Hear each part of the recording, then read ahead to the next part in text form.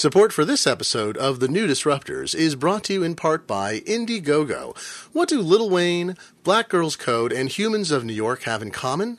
They've all raised funds on Indiegogo. Indiegogo has hosted over 100,000 campaigns since 2008, and it distributes millions of dollars every week around the globe. There's no application process or waiting period associated with launching a campaign. You can start raising funds immediately. Listeners, visit TND like the New Disruptors.indiegogo.com to get a 25% discount on fees. We're also brought to you this week by New Relic. New Relic gives high fives to all the rule breakers and disruptors. Here's to working late nights to wearing oversized, concentration-enhancing headphones on your furrowed brows. They thank you, and the entire internet thanks you. They'll thank you even further by visiting their site at newrelic.com/disruptors for a discount, and I'll tell you more about them later in the program. And if you'd like to become a direct supporter of this podcast, visit patreon.com/newdisruptors. That's patreon.com. You can become a patron for as little as $1 per month. Thanks this week to patrons Andy McMillan, Andre Matetic, and Abraham Finberg.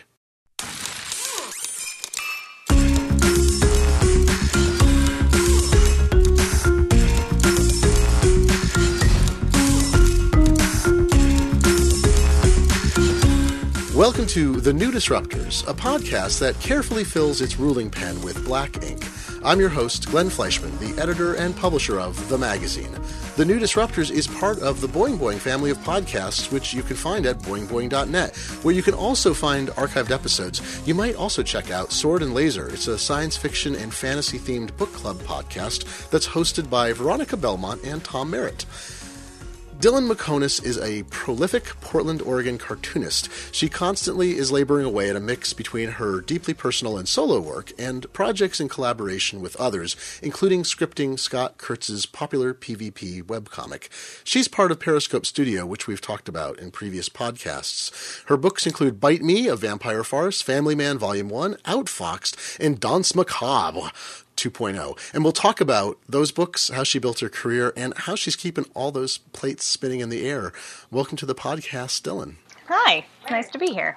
How are the plates spinning today? There are several dozen of them. So far, none have hit the floor, so I'm happy. We'll see if we can keep them up all up during the podcast. And so, I said you were prolific, and this is one of the things that I don't know if it separates people with freelance careers and those who have jobs or how things work, but you do have a lot of stuff going on. Is that a tendency of yours? Do you like to have many, many projects, or is it a necessity that you have so many projects? I'm definitely sort of a polymath. I don't like repeating myself. I think I'm happiest when I'm sort of scrambling up a sheer vertical wall of challenge.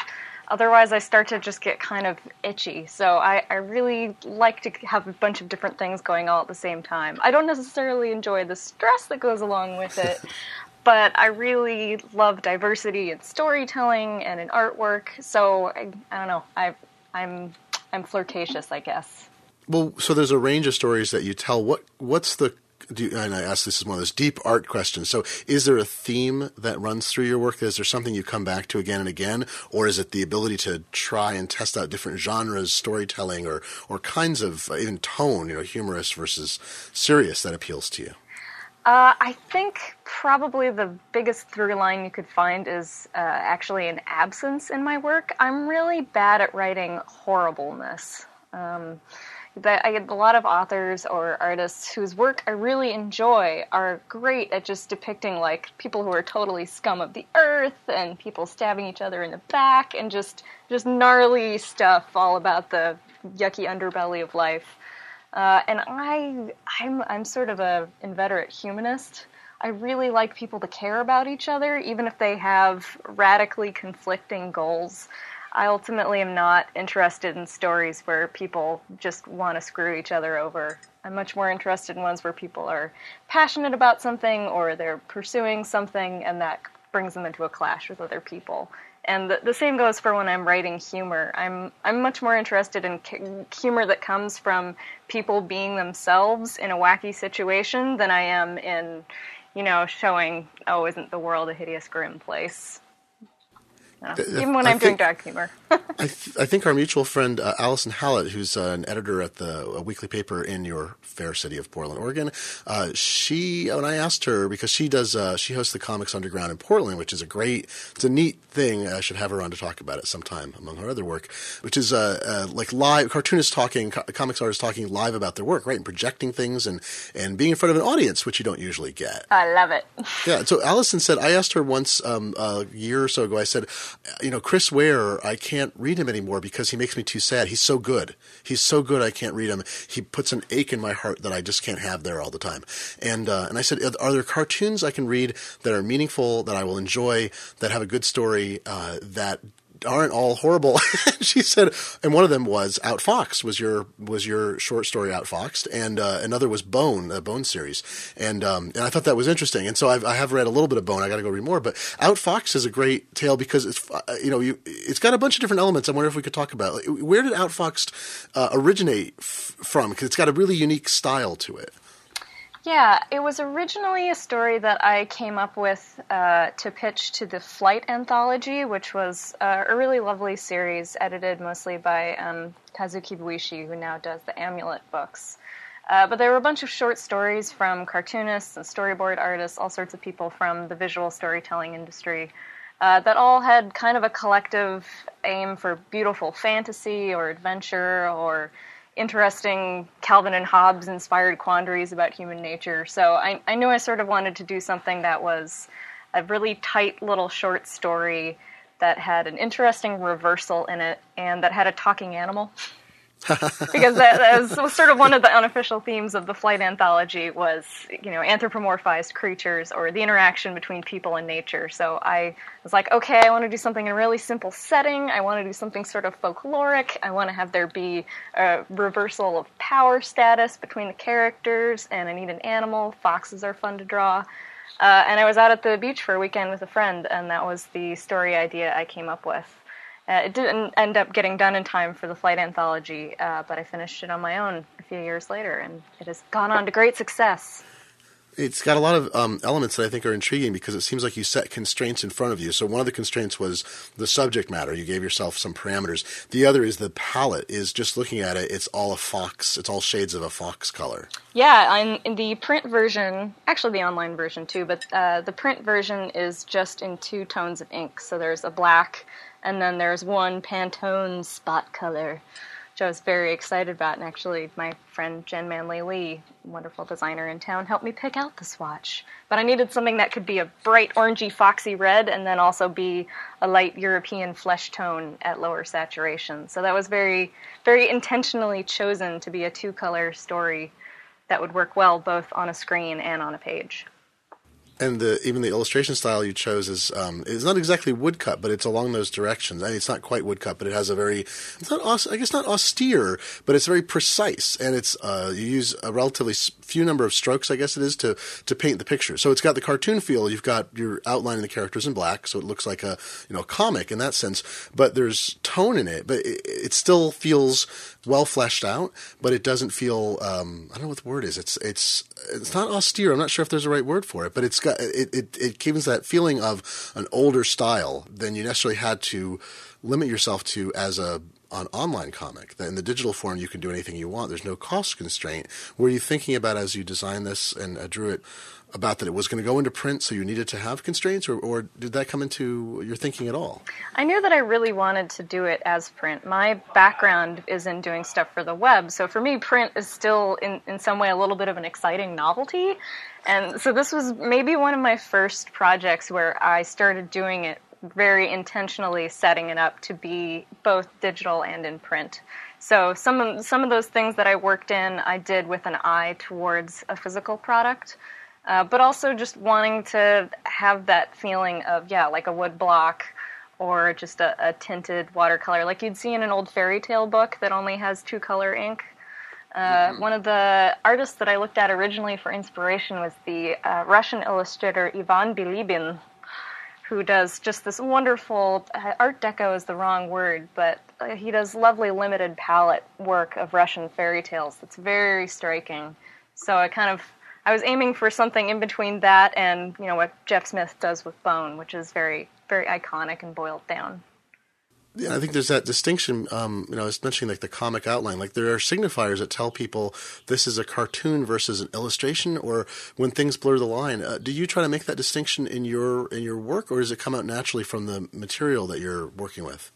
Yeah, I think cartooning and illustration are often conflated, but are very different disciplines. And I get frustrated sometimes because there are some very gorgeous comics out there that are just too visually rich to really process, because every panel is a complete illustration or a full painting.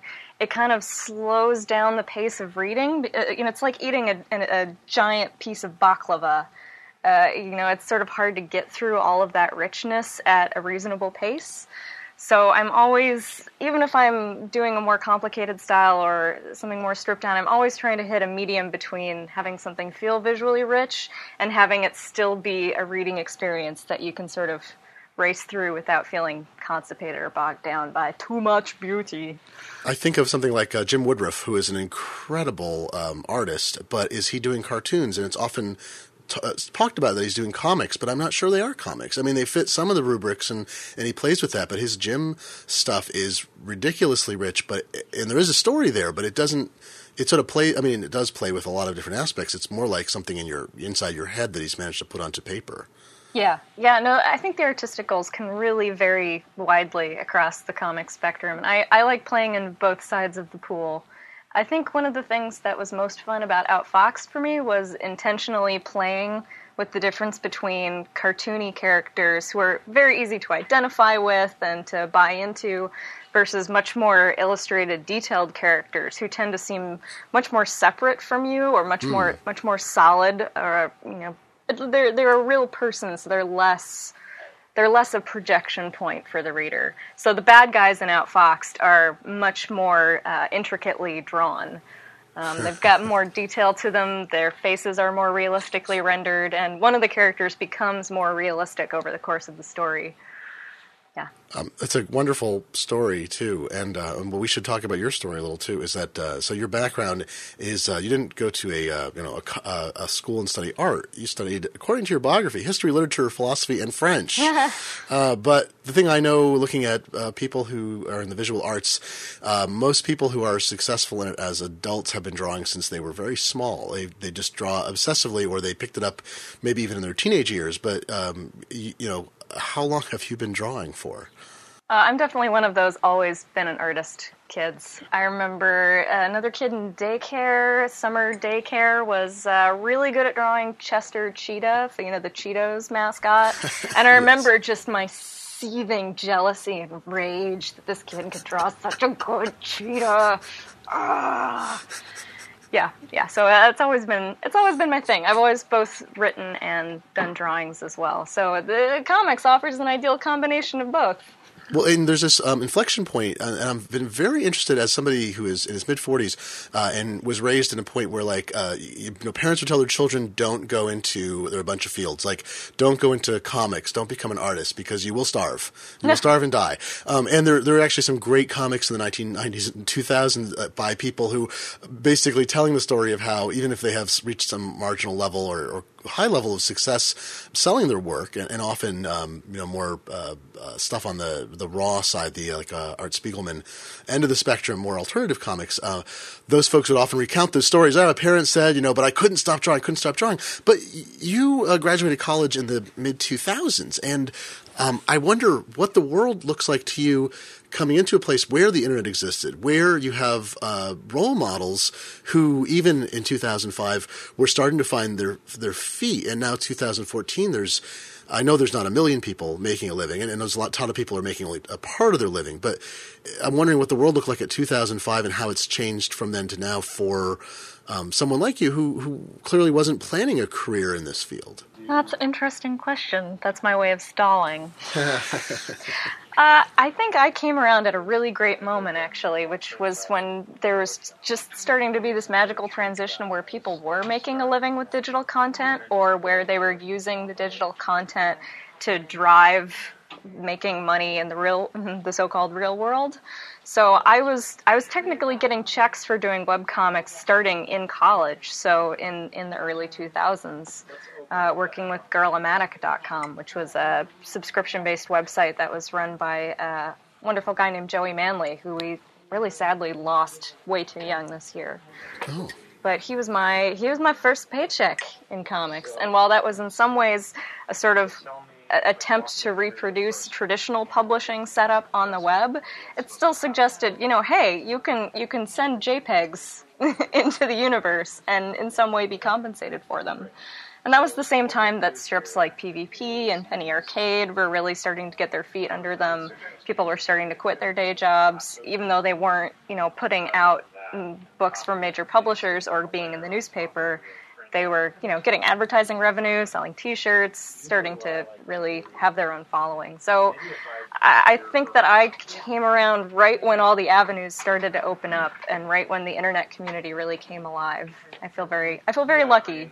It's only gotten better since then. There are so many more ways to cobble together a living than there have been in the past. Even just this year, Patreon really caught on. And that's another way that people are looking at, making money off of just producing the creative content. So Patreon is an interesting example, but let's come back to that too, because I know that someone in your office I've interviewed before is experimenting with that. But so 2005, so you come out in this world that is very different from 1995, 1985.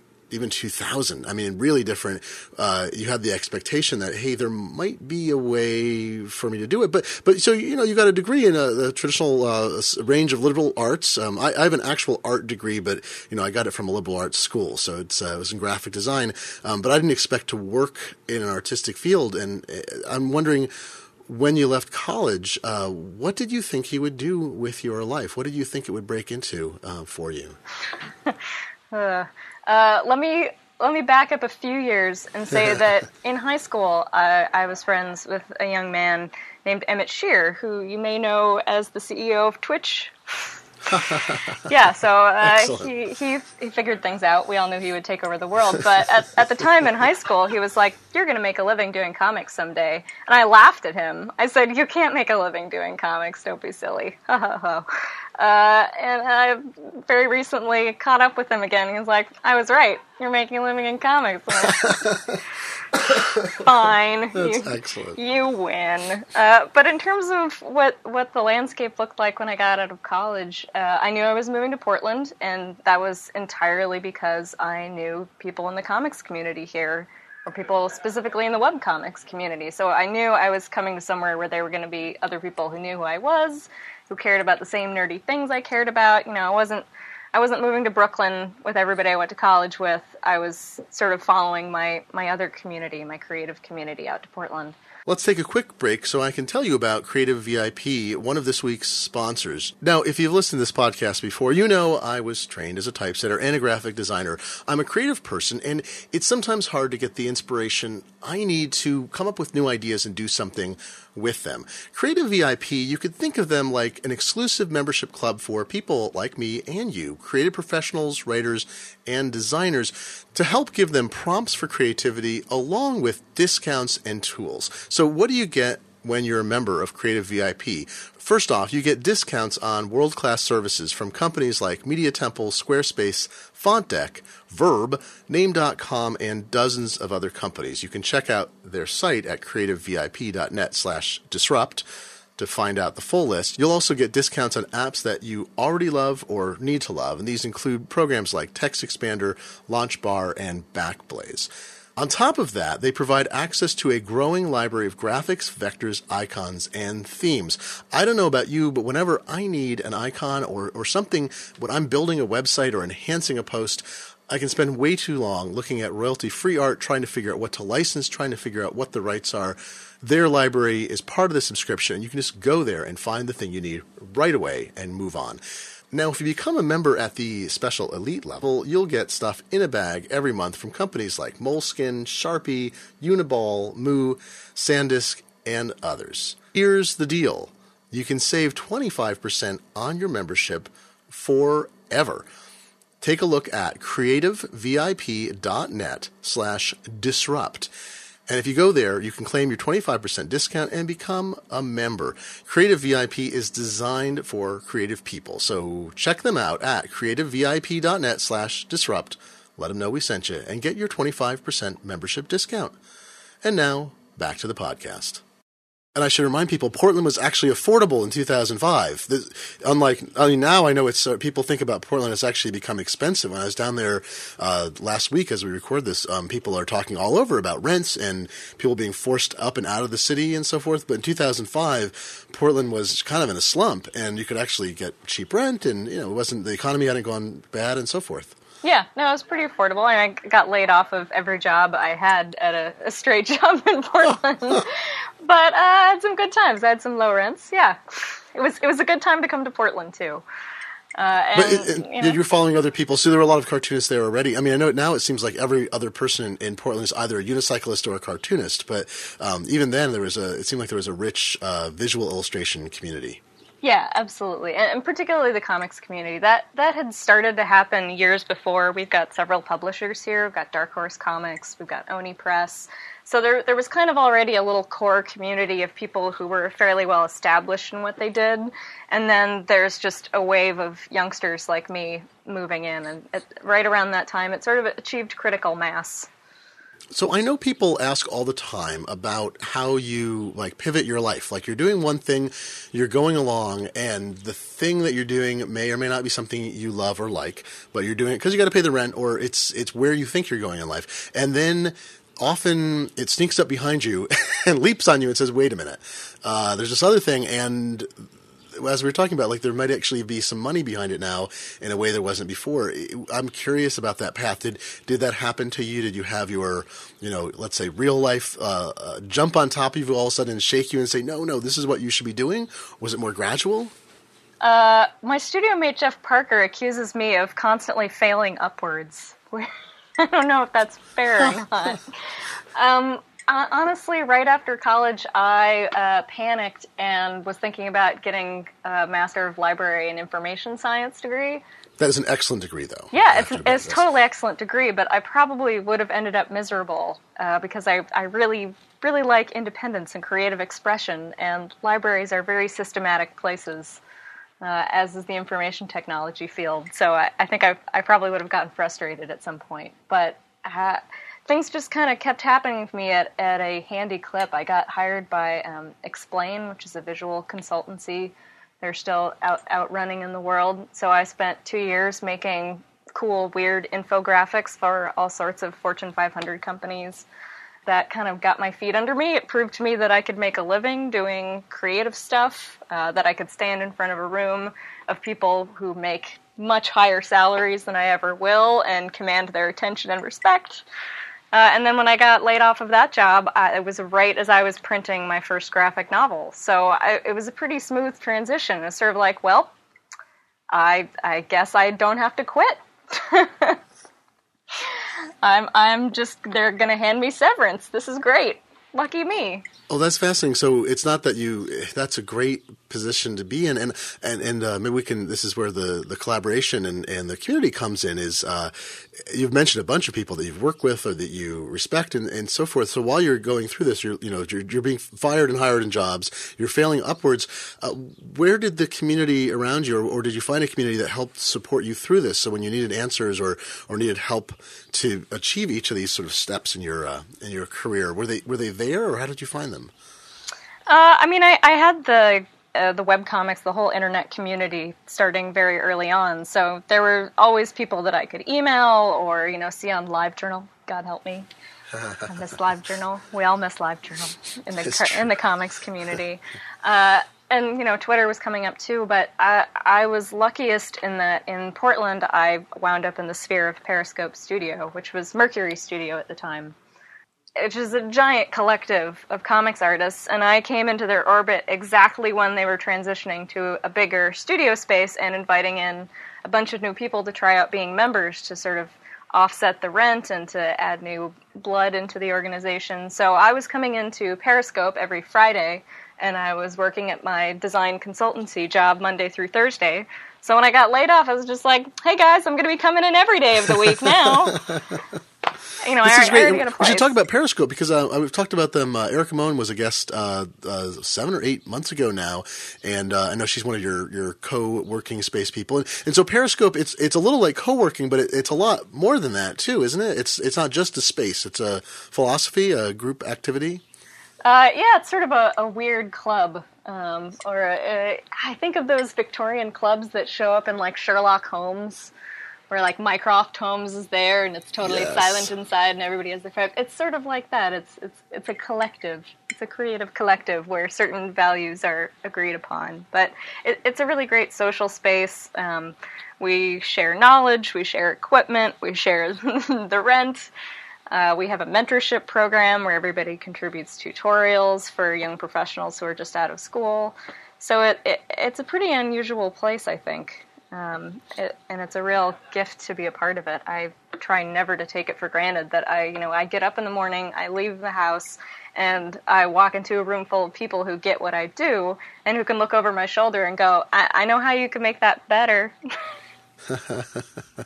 People to commiserate with, but also to get advice from or to show your work off to when you need a boost. Yeah, exactly. I think there's, in the cartooning community, there's a stereotype that comics is a lonely burden.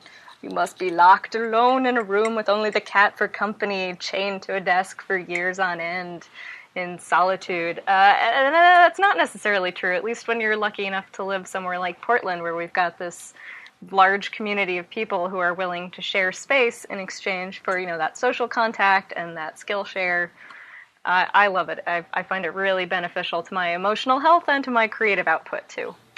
I think it has changed a lot because I interviewed a ton of cartoonists in the late 1990s, a bunch of people who did strips and not as many comic book artists about when the internet was sort of becoming a thing. And all of them talked about the loneliness, and they talked about having to be in studios and locked away and then maybe go someplace where they could find a scanner in those days if they didn't have one, or maybe a service bureau, and they were trying to cope with the amount of attention they were getting because a lot of cartoonists, as you know, are introverts and they like working alone, but not all of them.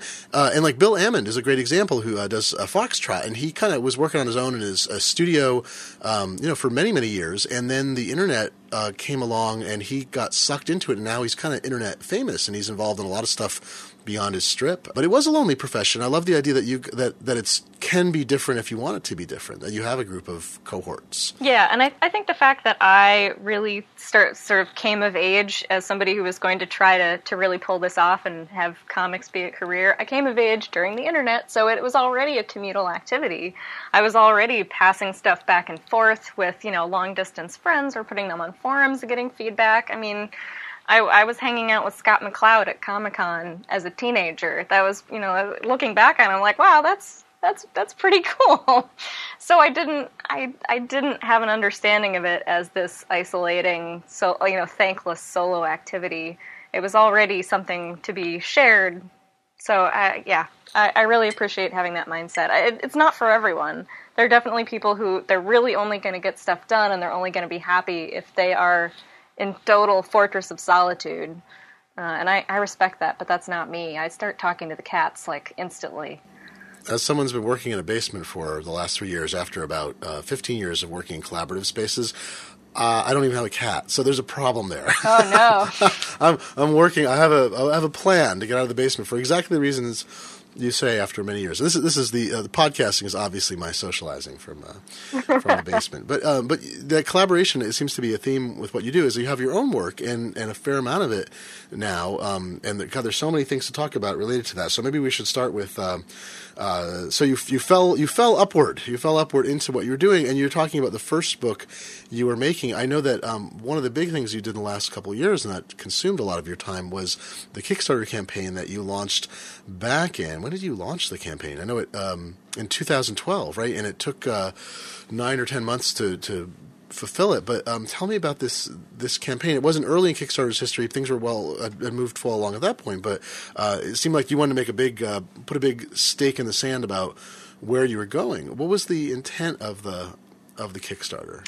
So I had already self-published 2 of my graphic novels, the Bite Me, A Vampire Farce, which I had started in high school and finished in college, and it was time to do a print edition. So I had already done a few low print run digital prints of that, and they'd sold out. And I had done the first volume of my ongoing graphic novel, Family Man, and I had funded that just through pre-orders on my own website, hoping PayPal wouldn't suddenly wander in and yell at me. So I had already printed 2 books. I knew that I could do it. I was familiar with pre-press and to some extent the fulfillment too. And I wanted to work with a friend of mine who's acted as a print broker to a whole bunch of cartoonists, George Rohack. He's behind a whole lot of the successful Kickstarter comic campaigns you might have run across. So I basically sat him down. I was like, you're going to get too busy to even consider working with me or having a sandwich with me in the same building for that matter. So I'm going to grab you right now. I really want to print this book and maybe this thing also. I can't seem to get a publisher interested. And he said, well, the more you print, the cheaper it gets to print. So I was like, okay, let's do 3 books. I have a little art book, I have a one-off short story, and I have a full graphic novel I want to do a reprint of. Let's just do all 3 at the same time in the same campaign. What could go wrong?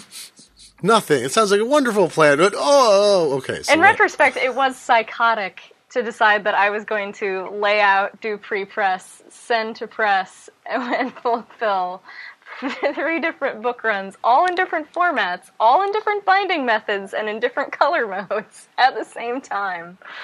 So that's actually a good question about that.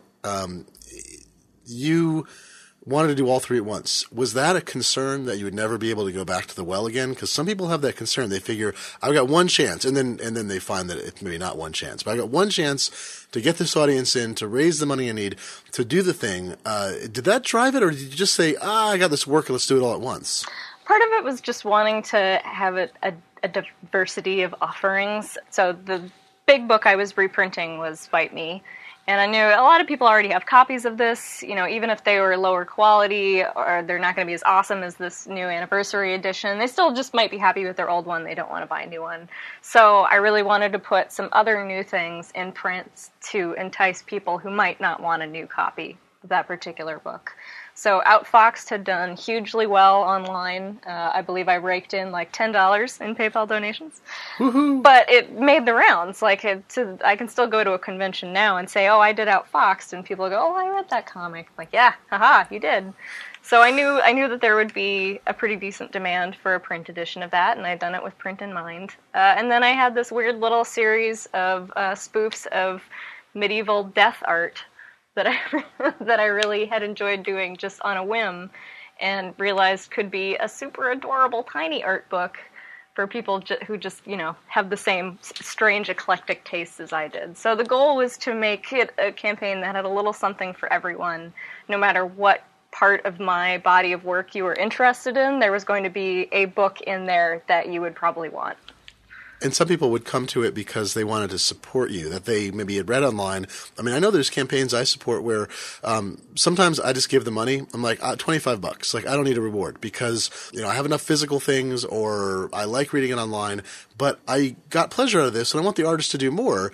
So I assume you had some people who came in and said, this is the time when I can say thank you to Dylan for the work she's already produced. Yeah. A lot of people really just did want the physical books, though, which was great because it meant I was getting inventory out of my office. I had made sure to have a PDF version up there, too, so people who just wanted to contribute could still, get something out of it that they wouldn't be able to just access on the web. And that was high-resolution PDFs that look super great on a delicious iPad.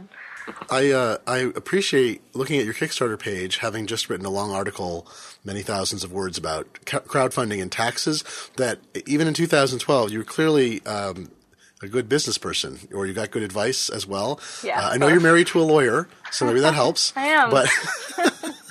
But lawyers don't usually do accounting. She's super good at spreadsheets. No, she loves spreadsheets. I am blessed. I'm married to the wonderful attorney Katie Lane, who runs a wonderful advice blog for freelancers who are interested in getting better at negotiating. I will put that in the show notes. Yeah, it's called Work Made for Hire. I know people who hire your wife as their attorney as well. We have mutual friends and are delighted to have actual good legal help. But this is one of the things that bites people. But it seems like you did a lot of planning on this, and I'm curious how it all worked out, because you thought about this. You've got information there. You gave a lot of disclosure for people. Why do I need this money? This has to go to tax because I have to pay it. up front because I have to pay the tax and I'll get it back. I mean, you explain to people where it's going so they didn't, people sometimes, this is 2 years ago, almost 2 years ago. Would you explain that much about the tax and the funding now? Do you feel the time has come and gone where you need to tell people as much about where the money goes? No, I think it's always a good thing to do. People who don't care won't read it. It's not an impediment to them contributing to the campaign. Other people who are really looking at this as a transaction, who really want to get their thing out of it, it's not just a, yay, you seem neat, they want the book. That gives them, a sense of security, like, oh, you've really thought this out. I'm not just throwing my dollars at your vague dream. I think that's just a kind thing to do to an audience, to provide them with all the information they could possibly want. I mean, I've contributed to campaigns that don't say a whole ton about, how they're going to actually use it. But I really like it when people do that, because it gives me insight into their process, and I like feeling like I'm contributing to that exact specific gnarly little thing that they need to pay a lot of money to get done. Let me pause to tell you about New Relic, one of this week's sponsors. So New Relic wants me to tell you first, thank you on their behalf. They want to say a big thank you to all the data nerds out there who are building all the great stuff that we know and love. They're sending a shout out to the developers, the software geeks, the code jockeys, to those brave few who see things differently. They want to give high fives to the rule breakers and the disruptors who work late nights, who spend their time developing things that the entire internet knows and loves. Now, what's cool about New Relic is that they help everyone's software work better. If you're in any business these days, you're in the software business. It powers our apps, it runs our databases, it manages our accounts, and it runs e-commerce sites and email programs. So when software breaks, everyone loses. New Relic helps you improve your software performance so your users have a better experience and your business is more successful. How's that for a win-win? Now you can go to their site at newrelic.com/disruptors and get a custom howdy and a free t-shirt. So visit New Relic, which offers an all-in-one web application performance management tool that lets you see performance from the end user experience through servers and down to each line of application code. newrelic.com/disruptors. Let them know we sent you. And by the way, New Relic says thank you. And now, back to the podcast.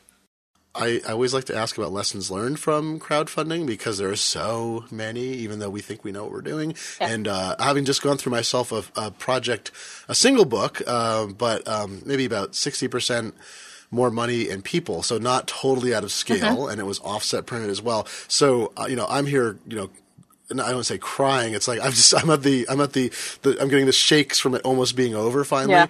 And you've had some time now. It's been over a year, I think, more than a year since you, or getting towards a year since you finished some of the final stuff. The shakedown, the postmortem. What did you plan that worked exactly as you hoped? What didn't and bit you? I actually got a huge kick in the shins right when I was just about to cross the finish line, so that I found out that there was a huge print error in the entire run of Bite Me. So, oh, no. yeah. It was awful. And it was my fault, too. I had I had somehow dropped out an entire spread from the book. Oh. And there was one page that was repeated. So, I mean, the book looked fantastic. It was a beautiful volume, but it had the wrong number of pages in it and was missing a chunk of story. So I had to go back to my printer and at cost do an entire reprint of the whole run. And I had already sent out a bunch of them. So basically I had to stop in my tracks, basically gut my savings account because I didn't want to go back to backers for help on this. It was just totally my bad. It happens whenever you're printing something. Sometimes you just make errors. So I just had to go back, reprint the whole book, and sort of start over again, fulfill all the packages I could that didn't have that book in it. And yeah, it was a real trial. Tears were shed by me. Yeah, it was pretty awful. The crowdfunding experience was fantastic. People were incredibly supportive and understanding, and they thanked me for explaining what had happened, and so that part was great. I learned that you do reach a point of exhaustion where you need to outsource some of your final quality control. Oh God, it's like print blindness or proofreading blindness. And we have a proofreader for the magazine. And so for our book, I turned to this proofreader and I budgeted, I forget what, like $1,000. It was part of the budget for the scale of book we were doing so that she would spend X hours looking over everything, even though these stories had already run, even though I'd edited them. And, and she found 5,000 things. They were all tiny. Periods here and there. I shouldn't say 5,000. There's just a ton. The detail. I'm sitting here. I'm going to make a flipping sound. Those are the sound. I don't know if you can hear that. Sound of proofs. This is the stack of proofs from the printer for the book. That these are the so-called blue lines, which are now printed from laser printers. It's all very confusing in the modern world. No longer printed in diazo process. That need to go back. Tomorrow is the deadline as we speak to make corrections. And found again a handful of things at this stage. But yeah, if you only have one set of eyes, or even if you bring somebody else in, it's so easy to do that because you're exhausted. You've given everything you have, and then that happens. So I'm so sorry. Yeah. No, it's okay. I came out the other end. I have a lot of people who love me and want to see me succeed. So, I mean, I'm past it now, and great lessons learned. I did not die. It's kind of nice to have something horrible happen and then be like, oh, I'm still here. Okay. Well, and cool. what's the aftermath too is we were talking a little bit before the podcast. I was joking that one of the nice things about doing print books, or actually print books and ebooks, is and ebooks make it even easier, is that you have this long tail effect for yourself. Like you do a big thing like the Kickstarter, and you shoot a bunch out, but then you can sell the things indefinitely. Have your books had a material impact after the Kickstarter, or did the Kickstarter provide really most of the impetus, and now it's a trickle? So how I approached the Kickstarter, and this was under the advice of George Rohack as well, was this is just to fund the print run, and the money is going to really come over the long span of time after the campaign, having these books to sell directly to readers. All three of these print runs were completely paid off by that initial Kickstarter audience. So now, every book I sell is pretty much just profit. So the fact that I'm going to have these books for a while is kind of a great thing. I don't have to worry about reprinting this material for a long time. Previously I'd done small digital print-on-demand runs, and you can't really make a whole lot of money off of that. Whereas, even if I have these books for the next 10 years, that's still a very real source of income for me. If I go to a convention and I sell 25 copies at $20 a piece, that ain't nothing. Well, I should point that out, too, to people who don't do the rounds of conventions and so forth, is that you're in a unique market. I mean, you're not an itinerant salesperson, but your life has parts of that, right? You do go from place to place. You do carry boxes of books with you, and you sell stuff at these events. If you do a book reading or there's something, anytime you have an opportunity. My friend Matt Boers, a mutual friend, also a Portland cartoonist, also did a Kickstarter. He printed a ton of extra books of the thing he did, and I know that he's sold them all over the place. He's done very well post-Kickstarter, maybe even better in some ways than the Kickstarter in terms of scale. But having the venues, you didn't have to go and beg comic book stores to sell them. You can go and sell them directly to people and pocket 100% of those proceeds. Yeah, there's a strange paradox with the comics market where it was already very fractured and kind of broken. I look at major publishing, and they sort of had this idyllic period of having these mega blockbusting selling books and giant chain stores that could just push a ton of product. And now that the reading market is fragmenting, everybody's kind of flipping out. Oh yeah. And e-readers as well. And nobody knows what to do. Nobody can see more than a couple years into the future and what that market is going to look like, how it's going to run, how many different places people can buy these books. Whereas comics, the bottom kind of dropped out a long time ago, and people like me don't have a lot of access to distribution. There really aren't. There isn't a giant set of publishers with Manhattan offices who are waiting to hand you wads of cash, unless you're doing a very specific kind of project. So I think in a way we were all just ready to try anything. And the direct sales at a convention, there's no middleman. Nothing can go wrong. It's you and a table.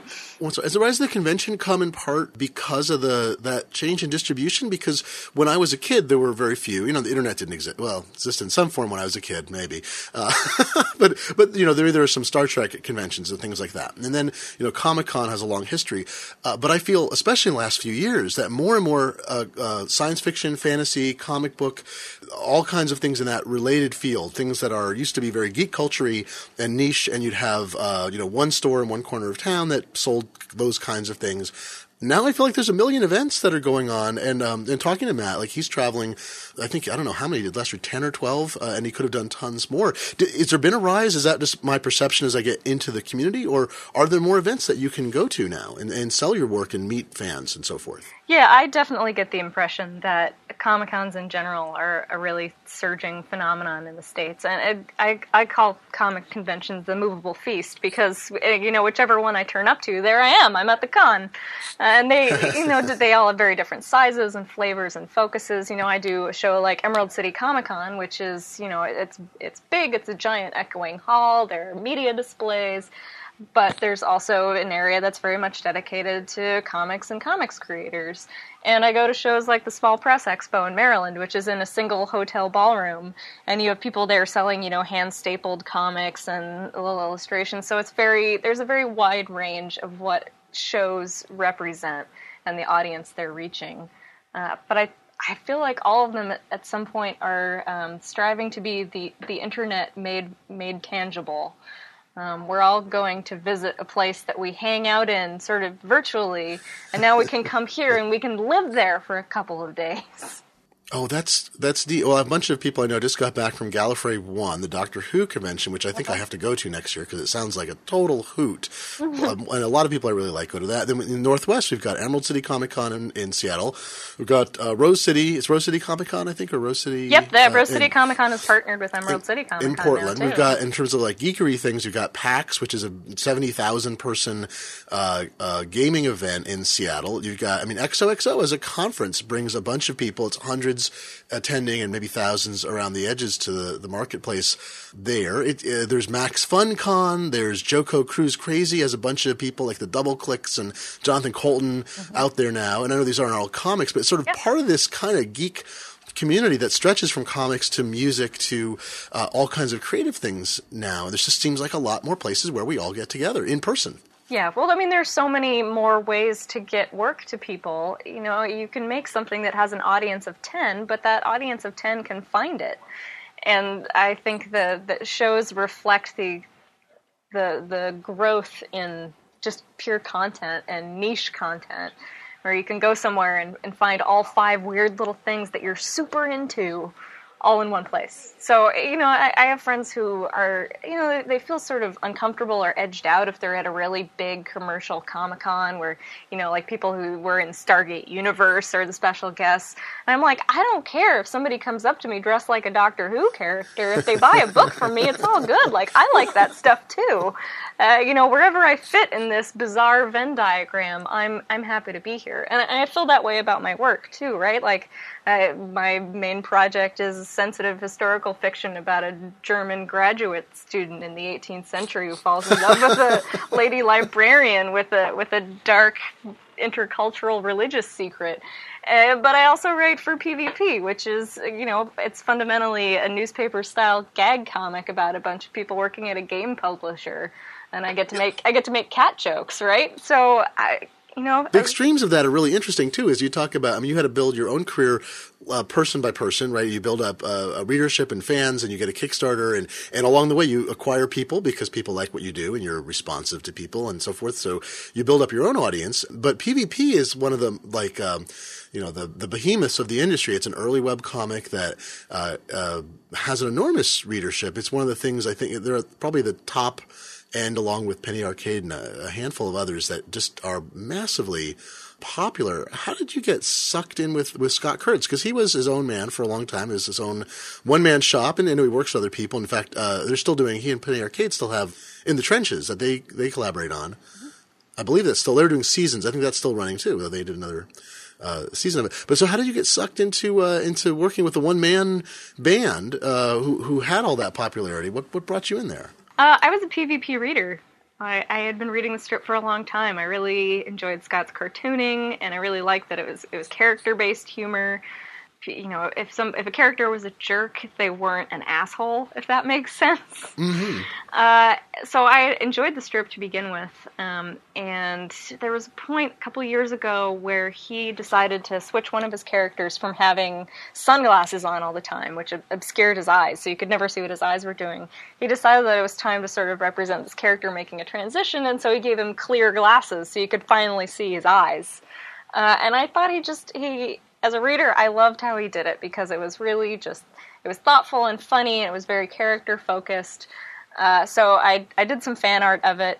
We had his mailing address in the studio because he'd bought some art from my studio mate Steve Lieber at a point. And we had met a couple of times just like at the same parties or whatever. So I did some fan art of this character, of Brent Sienna. Did a lovely little watercolor painting of him with giant blue eyes. And I wrote, "Que bello." In Italian underneath, and I just sent it off. I was like, maybe this will make him laugh. And he got the art and was talking about it with his business manager, Corey Cassoni. He used to be the PR guy at Oni Press, one of the Portland comics publishers. And a few months later, Scott injured himself on a patch of ice and basically was literally on his back on all sorts of painkillers. He was working on launching the Table Titans comic. So he basically was looking at not being able to do PvP for a couple of weeks. And Corey called me. Corey lives here in Portland and had met me several times. So he just called me and was like, "Hey, you read PvP, right? Do you want to write and draw 2 weeks of strips for us?" So I did. It was a blast. We all had a really fun time, and I just sent scripts into Scott, and he okayed them, and then I would upload the art a few hours later. And I think everybody had so much fun, and Scott was so weirded out by how well I knew the character. They were like, It's like a foster parent. Yeah. I'll just move in and take over your family for a while. Yeah, he's like, "This is bizarre. Like, you know how these people work." I'm like, "Yeah, I've been reading them for a long time. They're well-built machines." So they just asked me if I wanted to make it a permanent gig. We've been doing that for, just about a year now. It's really fun. We, have conferences. We talk about storylines. We toss stuff back and forth over Google Drive. I have a wonderful time because I get to write stuff and then Scott Kurtz draws it, which is like... Oh, that's fun for you. Yeah, different change of pace. Yeah, it's a magic surprise every time. I love writing for other artists because it's like a magic box.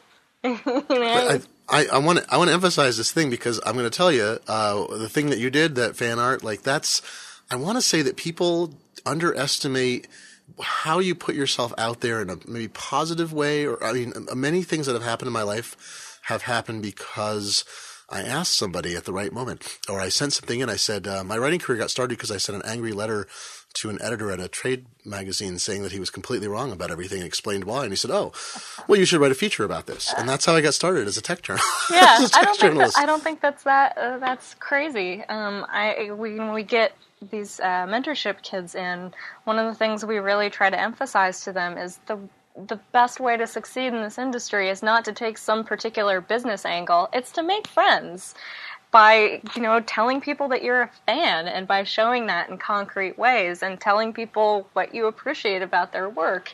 And that is going to get you so much further than, any sort of advertising strategy or posting on Reddit or whatever. It's a small community. There aren't too many rungs on the ladder, so you've really just got to reach out and stick your neck out there. Don't be hurt if you don't get hugs back. But so many good things have come to me, like you said, just because I sent fan art or I bought a book from somebody at a show and gushed about it. I've gotten to meet a lot of people who are my artistic heroes, and then they let me sleep in their basement. That's awesome. But, I want to circle back to something that I don't know if we talked about explicitly, but I'm going to do my cavelling now, which is that I think you're a wonderful artist. And I almost feel like that's understated, that we don't even talk about that. The reason you're having success in part is because, not just because of good planning and business and understanding putting yourself out there, it's because you do beautiful work and it has you have multiple unique styles. And I wonder, for some people, it's a frustrating thing because figuring out whether their work is good or not, where their expertise is, where they bring their vision. And when we do this show, I talk to people who are, often anywhere from, I say successful, but successful can just mean happy. It doesn't have to mean financially successful. And we measure it in different ways. Marion Call is a great musician, and she talks about essentially doing about minimum wage, but she's very happy with it because she's doing exactly what she wants to do. And she's trying to get herself out of that hole, but she's not displeased with what's been going on. And then there's other people who, the Jonathan Coltons or so forth, who are actually making good money. We know that. And they're also very happy with what they do. But I think there's this issue about how you figure out your own competence. I mean, how did you understand that what you were doing was good, that you felt like it was something you could share with other people, and that you felt when you looked at other people's work that you knew your work was up to or above the level of that? Well, I think one of the nice things about the internet is that you don't actually ever need to have that moment. You can just put work online, and if enough people say, this is neat, do more, it's permission to continue, or it's encouragement. It's for as many people out there are really excited about stomping on work that they don't like or saying, oh, this sucks, you should quit. Most people are really enthusiastic, and if you just put something out there, it won't necessarily get a big audience, but you'll probably get some good feedback. So I think I just kept making stuff, and people kept liking it in, solid enough numbers that during my darker hours I could be like, okay, I'm probably not the worst creator on earth.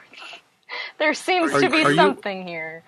Are you horribly self-critical, as many creative people, including myself, are, or can you accept the value of your own work when you look at it? It depends on the time of day and on the project.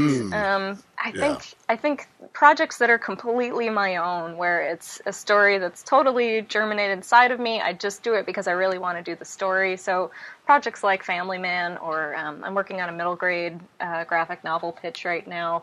Those are things where I'm doing all of the work. Like I'm creating the sunlight and the ocean and the trees below, and I recognize that these are projects that I adore, but that aren't built to be commercial or to tap some particular need that I see out there. Those are really hard. You really just have to create momentum for yourself and then keep showing up even when you feel really anxious you're not doing the right thing.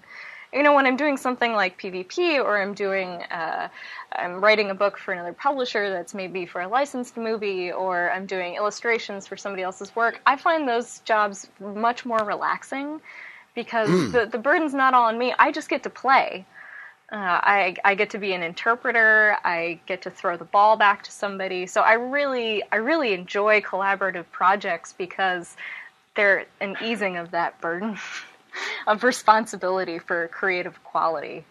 I got to say, one of the nice things about writing for The Economist, which has got a wonderful editorial staff and they're really delightful people to work with, is when you don't get a byline, which is true in all the print ones, there's something incredibly freeing about not being responsible for having your name on it, that it's a collaborative effort, even though you're responsible for making the work, but that other people are involved and that you get to share in it. It's not solely you. And there's something about that that's nice as a change too. Yeah, it's nice to be able to take pride in work without being neurotic about what it all means. I think about like back in the monastic era when you had, monks or laborers creating cathedrals and, they didn't sign anything. But somehow these immense projects were still completed clearly with great artistry and passion. So, as much as I'm an advocate for creators getting credit wherever possible and for, originality being recognized and people doing their own work as opposed to just always doing somebody else's vision, I think I'm always going to be working on collaborative projects with other people just because it's fresh air in your system and it's a chance to not be so obsessed with, is this my brand? Will this book be immortal? It's like, no, who cares? Just write the dang thing. Well, let's finish with one question, which is a little more businessy and practical, but this is about the future a bit too. We talked earlier about Erica Moen, one of your studio mates, who does OJoy Sex Toy, and I'll link in my interview with her in the show notes. She tried out Patreon, which I actually use for this podcast as well. It's a interesting kind of crowdfunding where you get people pledge to back you whenever you do a thing, or a month passes if you want to do a monthly thing. And I know Zach Weinersmith has had this crazy success with Saturday morning breakfast cereal, where what is his total now? It's nuts. And he has a massive audience. It's $7,700 a month is where his current level of pledges is at. And he had a goal that he set for it. And Erica launched this recently as a way to supplement what she's doing with OJoy Sex Toy, and she's at about $428 now per comic, which is great. It's people who want to support her, and this is a mechanism where she doesn't have to go out and be constantly pitching people. Where does that fit into your thinking? Because you've got so many different piles of things. You've got collaborative work where someone's paying you. You've got work that you're producing and then selling in the form of books or other things. Does Patreon or things like this on a recurring basis have a place in where you want to go? Yeah, it's something I've certainly been considering. I don't really like being a beta tester for stuff because I don't have a huge native audience. My readers are super loyal, but they're not a gajillion of them. So I sort of don't want to lead them off a cliff.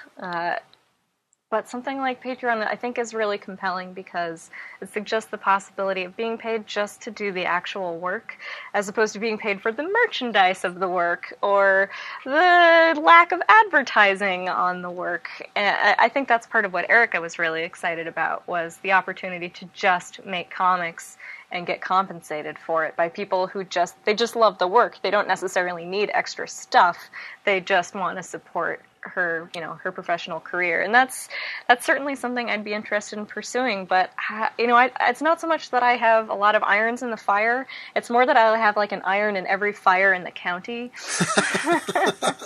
So I try to reach out and work with comics publishers. I'm really looking at working with traditional publishers, working with collaborators on creator-owned stuff, working on my own creator-owned things that I publish digitally and then that I self-publish in print. For me, I don't really have an ethos about where the money comes from or what the final format of the project is. I just have to be passionate about it, and I have to be able to pay the mortgage.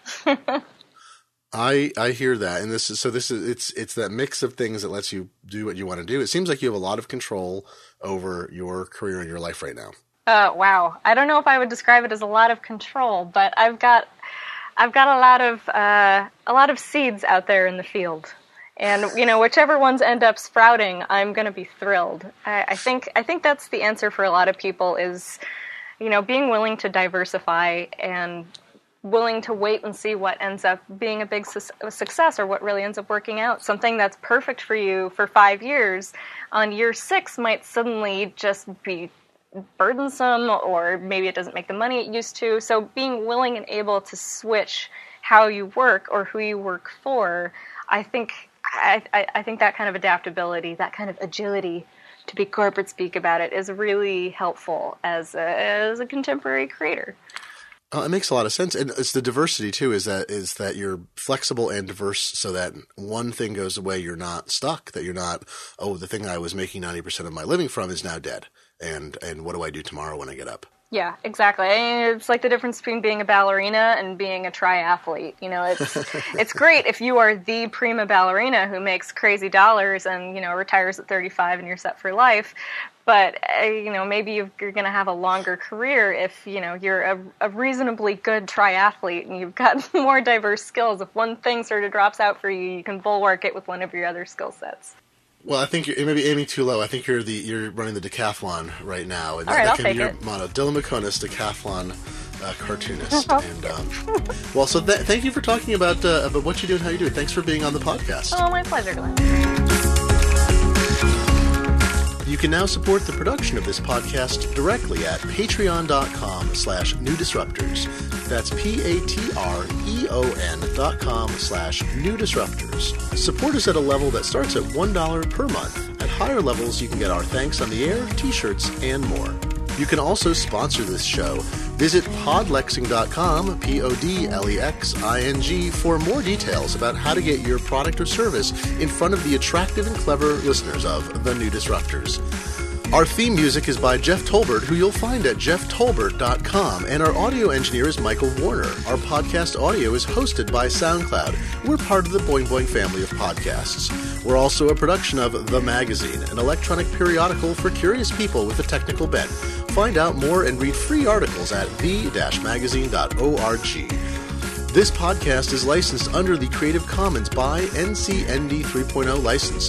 Feel free to distribute it intact and with attribution to us by linking back to our site. We only ask you don't offer it for sale. I'm your host, Glenn Fleischman. Please join us again next time. Thanks for listening.